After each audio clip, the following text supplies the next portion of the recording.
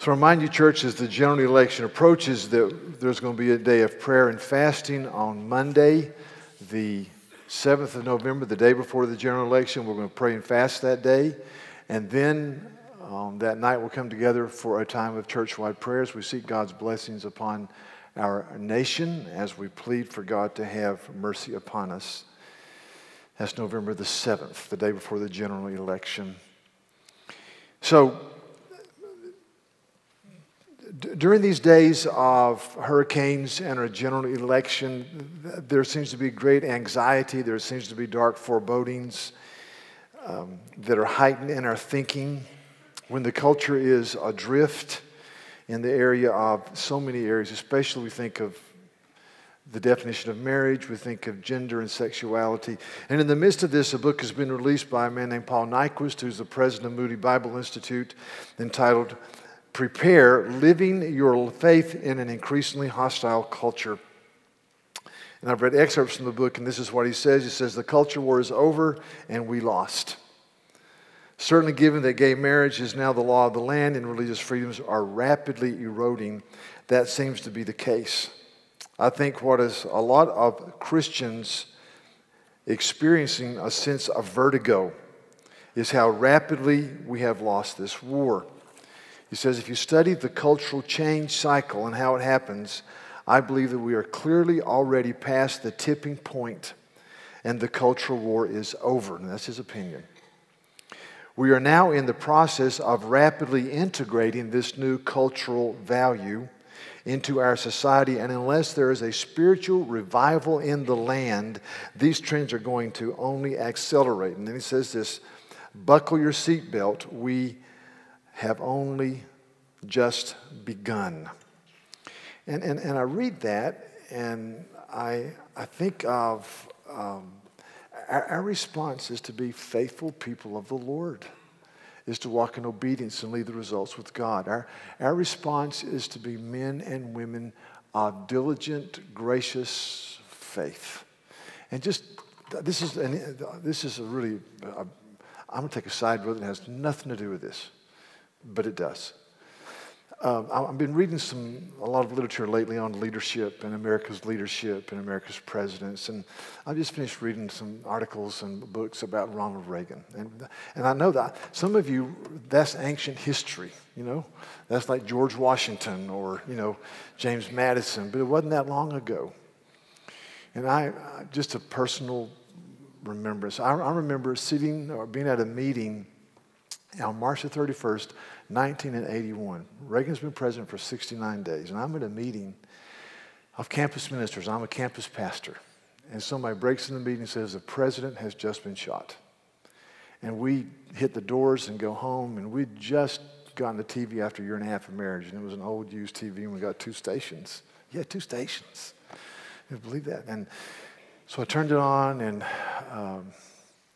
as the drama unfolded, we thought it wasn't serious, but now we know in retrospect the president almost died. But just a couple of things. I remember reading that when he got to the hospital and the team of surgeons gathered around him and doctors, he looked up and Reagan said in a self-effacing manner, I hope you all are Republicans. And there's an anesthesiologist there who was a Democrat who said, this is one of the greatest lines ever. He said, Mr. President, today we are all Republicans. And then Nancy's rushed in, and he says the line from W.C. Fields, honey, I forgot to duck. But he goes to surgery, and we realize now, like I said, he almost died. But what really moved me, I was reading an article, and I didn't read this till lately, that several days after he had been hospitalized, and he was beyond the time of sliding back into near death, an aide came into his room, and he was on his hands and knees wiping the floor. And they said, Mr. President, what are you doing? He said, I spilt a cup of water, and I didn't want my clumsiness to cause you to work harder than you have to. And I thought, good grief. Yeah. That has nothing to do with anything. I just thought that was so neat. And that's leadership. That's leadership. So I was thinking about this book and reading excerpts from it, and let me just read a few verses to you regarding the people we should be and how we should think and how we should approach this. And as the people of God. And this is Matthew chapter 10. I'm reading this passage and some verses in 1 Peter, and then we'll go to Acts. It's going to be Matthew chapter 10. Jesus says this, verse 28, "Do not fear those who kill the body, but cannot kill the soul. Rather, fear him who can destroy both body and soul in hell." That's the Father. Then he says, "Are not two sparrows sold for a penny, and not one of them will fall to the ground apart from your Father." So Christ says that the ultimate issue is we walk before God. And then I was praying through this book of 1 Peter. 1 Peter is written to the church that's getting ready to go into a time of 300 years of persecution. And the theme of 1 Peter really is how to walk through a time of persecution. When you study the history of the church, there are times of this leveling, and then there's times of descending, and then there's times where God brings His Holy Spirit, and there's revival. So it's not like that. It's more like this and like this. And I pray that in my lifetime, I would really see another great awakening like we've had in this country before. And that happens as we are people, in part, who are faithful and we cry out to God. So Peter's writing to the church that's getting ready to go into a 300-year persecution, almost 300 years, that was relieved only in the year 313 in the Edict of Milan by the Emperor Constantine, that said the Christian faith is on equal par with other religions. But the persecution for 300 years was sometimes not that much, and then it was really strong, and then it was not that, but it was strong. So he's writing, I think, to prepare the church, and he says this in chapter 1, as he writes this passage. He says, verse 6 and following, he says, "In this you greatly rejoice, even though now for a little while, if necessary, you've been grieved by various trials, so that the testing of your faith may be shown to be genuine and is more precious than gold that perishes, even though tested by fire, and it may result in praise and glory and honor at the revelation or the second coming of Jesus." And so the testing of your faith, the days in a fallen world test your faith. And then he gives several keys to how we are to walk. In 1 Peter chapter 2, verse 21 to 23, I'm just going to read these and make a couple of comments. 21 to 23 says, For this you've been called, but Christ also suffered for you, leaving you an example so that you might follow in his steps. He committed no sin, neither was deceit found in his mouth. When he was reviled, he did not revile in return. When he suffered, he did not threaten, but continued entrusting himself to him who judges justly. So in the midst of accusations that were not true, he was the sinless Son of God. In the midst of people screaming offenses at him, he kept entrusting himself to God. And Peter says, this is the way we're supposed to live. In the midst of this, we're to continually trust ourselves to God. And then in chapter 4, verses 12 and 14, it says, Beloved, do not be surprised at the fiery trial when it comes upon you to test you as though something strange were happening to you. But rejoice insofar as you share Christ's sufferings, that you may also rejoice and be glad when his glory is revealed at his second coming. If you're insulted for the name of Christ, you're blessed. You're happy. Because the Spirit of glory and of God rests upon you. And I read that, we understand that is that when we are put down because of our faith, or in some parts of the world when people are physically persecuted or killed, that there's an anointing and an empowering of the Holy Spirit that allows people to see the glory and the goodness and the power and the majesty of Jesus. And so Peter says, you're blessed. And if we're to go into a time of declension, as far as public approval, we just live with integrity. We don't revile back. We don't curse back. We love. We serve. We care. We give a good report. Verse 19, Therefore let those who suffer according to God's will entrust their souls to a faithful Creator while they do good. So he says, just do good And there's that word again, entrust or commit your souls to a faithful Creator. That's the way we live. Or chapter 5, verse 1, I exhort the elders among you as a fellow elder and a witness of the sufferings of Christ, as well as a partaker in the glory that is going to be revealed. A great day is coming when the Lord will come again and we're going to go to heaven, and everything we've ever experienced that's joyful and wonderful and tasteful and filled with light and vibrance and color, everything is just a foreshadowing of the glory that we will see. And our bodies that are falling apart will be resurrection bodies, gold medal winners at every event, and it's going to be glorious. He says, as a fellow elder, I've seen the sufferings, but also he says, I'm going to be a partaker of the glory that is going to be revealed. And then verse 4, and when the chief shepherd appears, you will receive the unfading crown of glory. So I read those and I say, God, give us the grace to be the people you've called us to be. And then chapter 5, verses 10 and 11, just two more verses from 1 Peter. It talks about the coming glory. Listen, and after you have suffered a little while,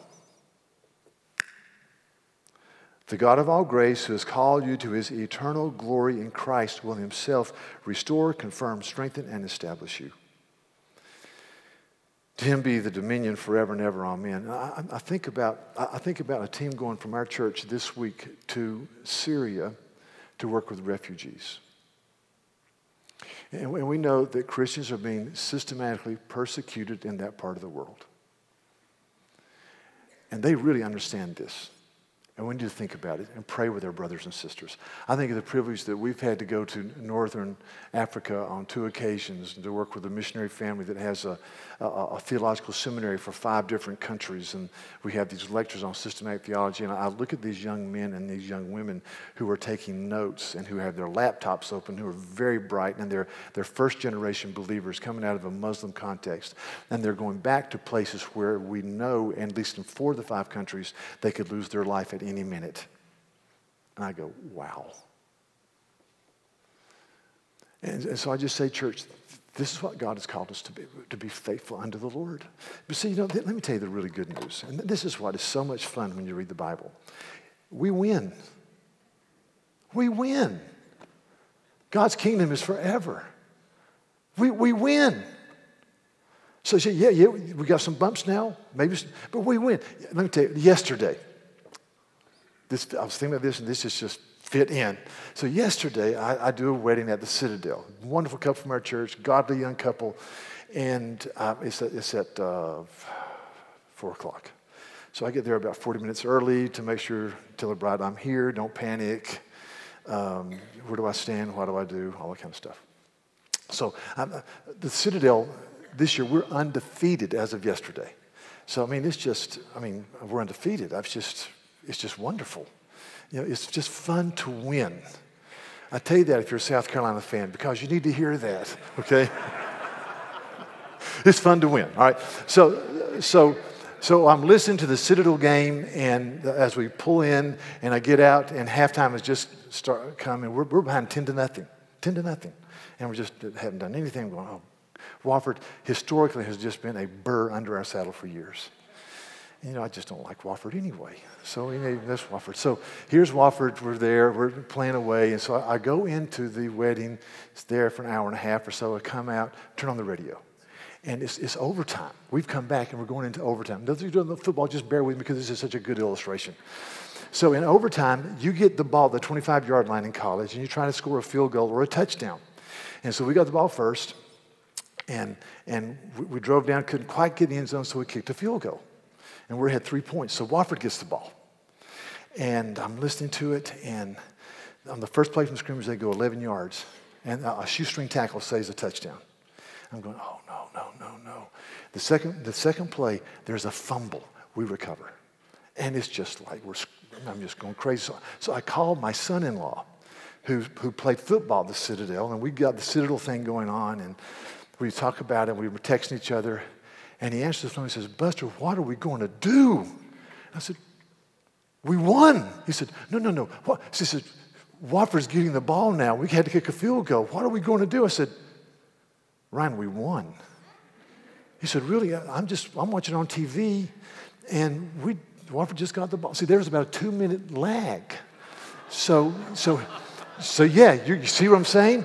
And so he's having deep ulcer catharsis, and I'm just high-fiving and going down the road singing. And I said, Ryan, what's going to happen? The next play, the guy's going to run 10 yards, he's going to fall down, and then he's going to fumble, and we're going to win the game. And I said, I'm not a prophet. That's really happening. And you see, so I was just relaxing, and I'm happy, and he's sitting there going, don't do that. We win. The Lord God reigns. Nothing happens to us that doesn't come through his nail-scarred hands. I pray for revival. And I pray for the prospering of the church. Now, I pray for turning back of this gender fluidity confusion that is so bizarre. But I pray to be faithful. So church, just be faithful, but pray and pray. Pray for November the 8th. Pray for our country. Pray for our leaders. Pray. So let's go to Acts. And I'm going to close it out today. Let's just cut back on some of this. I was going to say, it's just good to know we win. I'll tell you. It's good to know. So we're in Acts chapter 2, and we've been talking about the concept of awe. And awe is this understanding that we are gloriously overwhelmed and mesmerized by the mercy that's found in the living Christ. Listen to Acts chapter 2, verse 42 and following.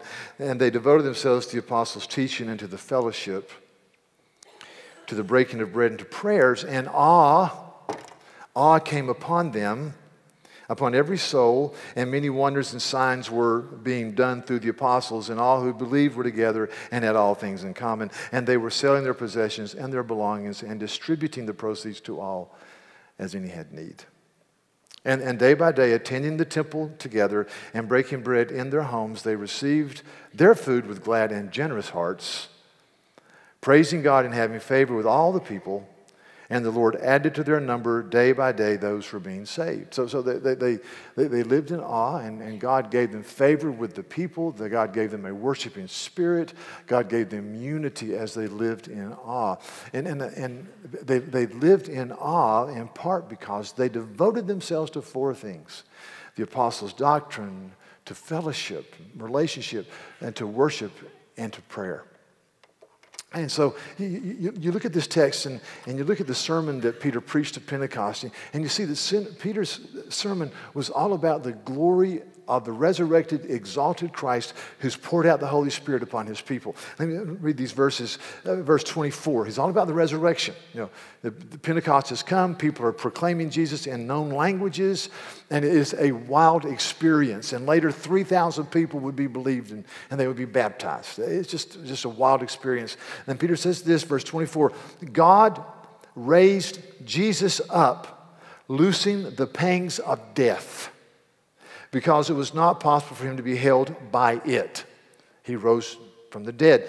Verse 30, being therefore a prophet, and knowing that God had sworn with an oath to him that he would set one of his descendants on his throne, speaking of David in Psalm 16, he foresaw and spoke about the resurrection of Christ, that he was not abandoned to Hades. Verse 32, this Jesus God raised up, and of that we are all witnesses. So the resurrection, the resurrection, the resurrection, the resurrection. Being therefore exalted at the right hand of God, he's ascended, and having received from the Father the promise of the Holy Spirit, he has poured out the Holy Spirit upon us today, and you are seeing and hearing all of these things. So he's not only the resurrected, he's the exalted, he is the ascended, he's the one who's poured out the Holy Spirit. It's all about Jesus. Verse 36, let all the house of Israel therefore know for certain that God has made him both Lord and Christ, this Jesus whom you crucified. And as we preached that, the people were cut to the Spirit.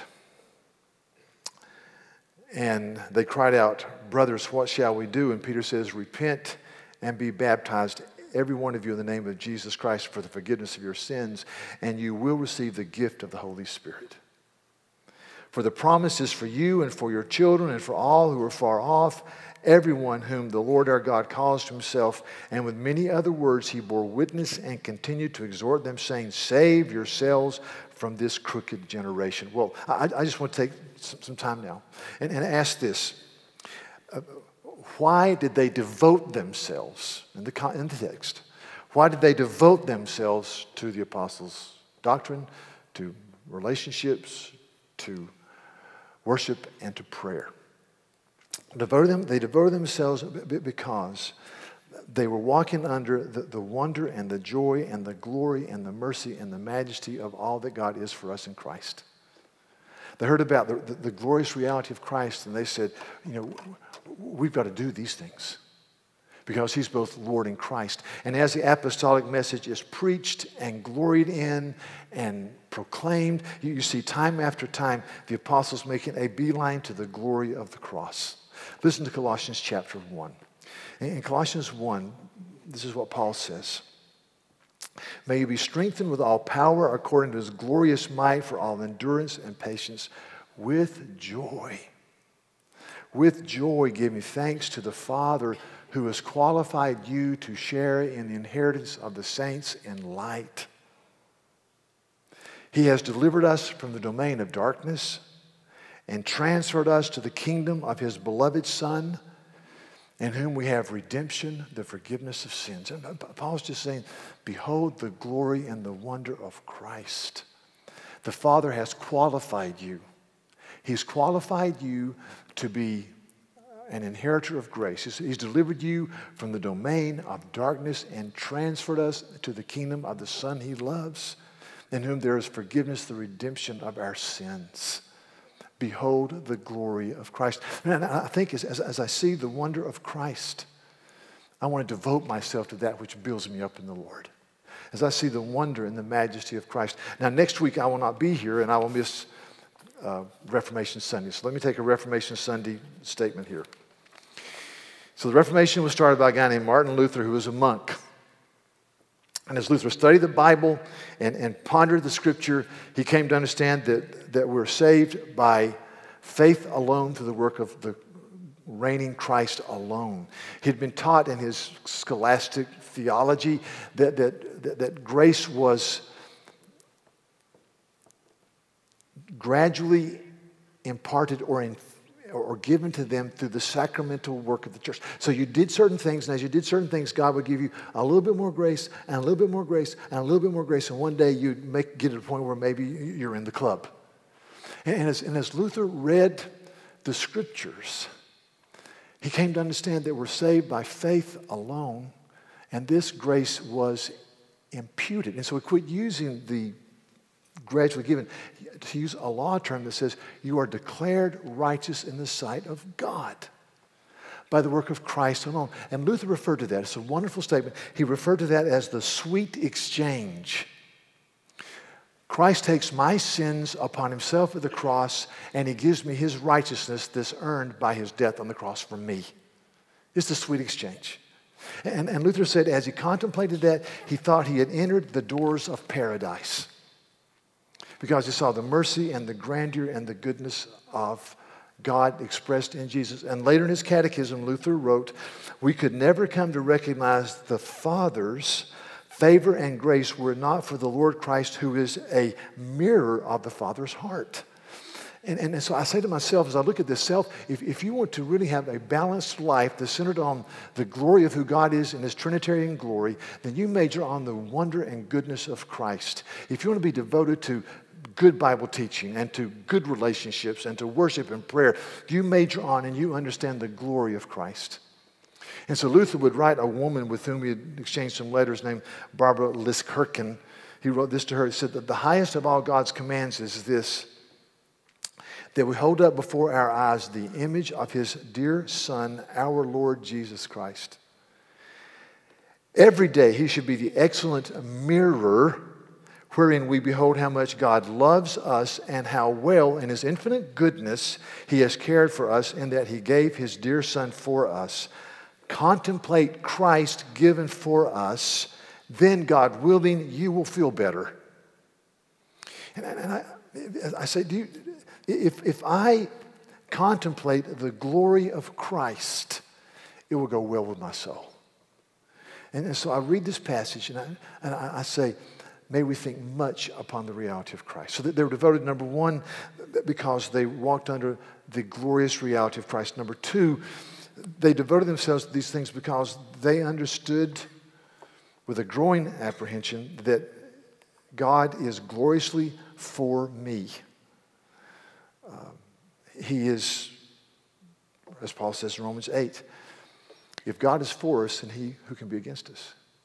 He who did not spare his own son, but gave him up for us all, will not also, along with him, graciously give us all things. And so when these people saw that Christ was for us, that our joy and well-being and hope and the synergism of faith, hope, and love is met in Christ, they ran to the cross. They ran to Jesus. And see, when I see that God is for me in the person of Christ by the power of the Spirit, I want to devote myself to these issues, to these things. I want to know the Word. I want to be with God's people. I want to worship. I want to be a man of thoughtful prayer. As I understand these things, I was reading through Psalm 34 this week, and I thought, wow, the psalmist said these things dimly seeing the coming Messiah, which is astounding to me. He says, oh, magnify the Lord with me and let us exalt his name together. Verse 3, and just listen. I sought the Lord and he answered me and delivered me from all my fears. God delivers us. Those who look to him are radiant. Their faces are never covered with shame. You break out of the shame cycle as you look to the reigning God who forgives sins. This poor man called, and the Lord heard him and saved him from all of his troubles. He saves us from our troubles. The angel of the Lord encamps around those who fear him, and he delivers them. Oh, taste and see that the Lord is good. Blessed is the man who takes refuge in him. Oh, fear the Lord, you his saints, for those who fear him have no lack. The young lions suffer want and hunger, but those who seek the Lord lack no good thing. And Spurgeon preached a sermon on this, and he just said this. He says, an outward seeking of the living God will make a man's life sublime. Sublime. Happy. God wants us to be people who reflect the joy of the Lord.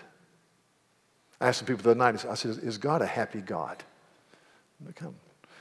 You ask a question like that, and everybody looks at the floor like, well, the answer is yes. The answer is yes. He's the author of joy. The answer is God has always existed in the happy land of the Trinity and glorious relationship, Father, Son, and Holy Spirit. Think about that. So there's a man named Algernon Swinburne, well-known author and poet, and he said this, he made this comment. He was a profligate man who later in his life was not as much so, but early in his life he was involved in all types of weird behavior. And so he wrote some poems that became very famous. This is what he said about Christ. He was not a Christ follower. He said, thou hast conquered, O pale Galilean, the world has grown gray from thy breath. Thou hast conquered, O pale Galilean, and the world has grown gray from thy breath. And I thought, that's interesting. Now, do I believe that, or do I believe Psalm 84 says, I'd rather be a doorkeeper in the house of my God than to dwell in the tents of the wicked. I'd rather be a doorkeeper than to dwell in the tents. But because the Lord God is a sun and a shield, the Lord God gives favor and he gives honor. No good thing to see withhold from those who walk uprightly. And listen, we need to vote for joy. I think one reason these people pursued the Lord is because they saw the glory and goodness of Christ. Do you taste it? The psalmist says here, oh, taste and see that the Lord is good. Another reason they devoted themselves to the Lord is because they had a personal relationship with the living God. Now, let me wave a little banner here and just say this. There's a difference between having facts about Christ and following Christ fully. I sometimes catch myself thinking this way. I believe in God the Father Almighty, maker of heaven and earth, and in Jesus Christ, his only Son, our Lord. He was conceived by the Holy Spirit, born of the Virgin Mary, suffered under Pontius Pilate. He was crucified. He rose victorious over death, and he ascended into heaven. Now it's important to know those things. But what I want to argue for here is that these people in Acts were bowled over by the fact that there is a personal God who loves them. And I ask myself, am I? Am I? Do I realize that Jesus walks among us this morning and he convicts or he comforts or he embraces or he prods, but he loves us and he cares for us and he disciplines? Do I understand that? And there's a difference between just facts. I don't know if I can get this across. Between facts and understanding, there is a personal relationship with a living Christ who walks in my life with joy and conviction. There's a man named B.B. Warfield who was a great theologian at Princeton. And B.B. Warfield wrote his volumes of theology. He said this in Studies of Theology, Volume 9. And I just went, yes. That's all. Think about the early church. He said, we call faith trust. Trust is the active expression of that sense of dependence in which the Christian faith consists. Trust. It raises them from a mere beliefs in propositions. It's more than just believing facts. It says faith that is the nature of trust to seek a personal object.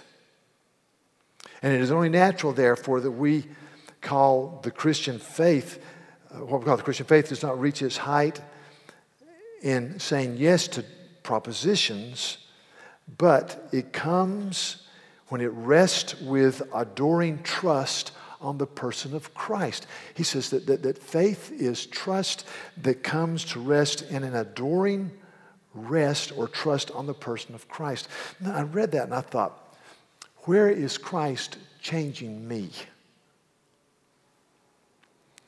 Where is Christ changing my attitudes and my heart and my inclinations, the way I spend my time, my energy, and my money, and my passions? Where is Christ changing me? And he says later in the same book, he says, faith is the going out of the heart from itself and resting on God in confident trust for all that is good. So I want you to see this.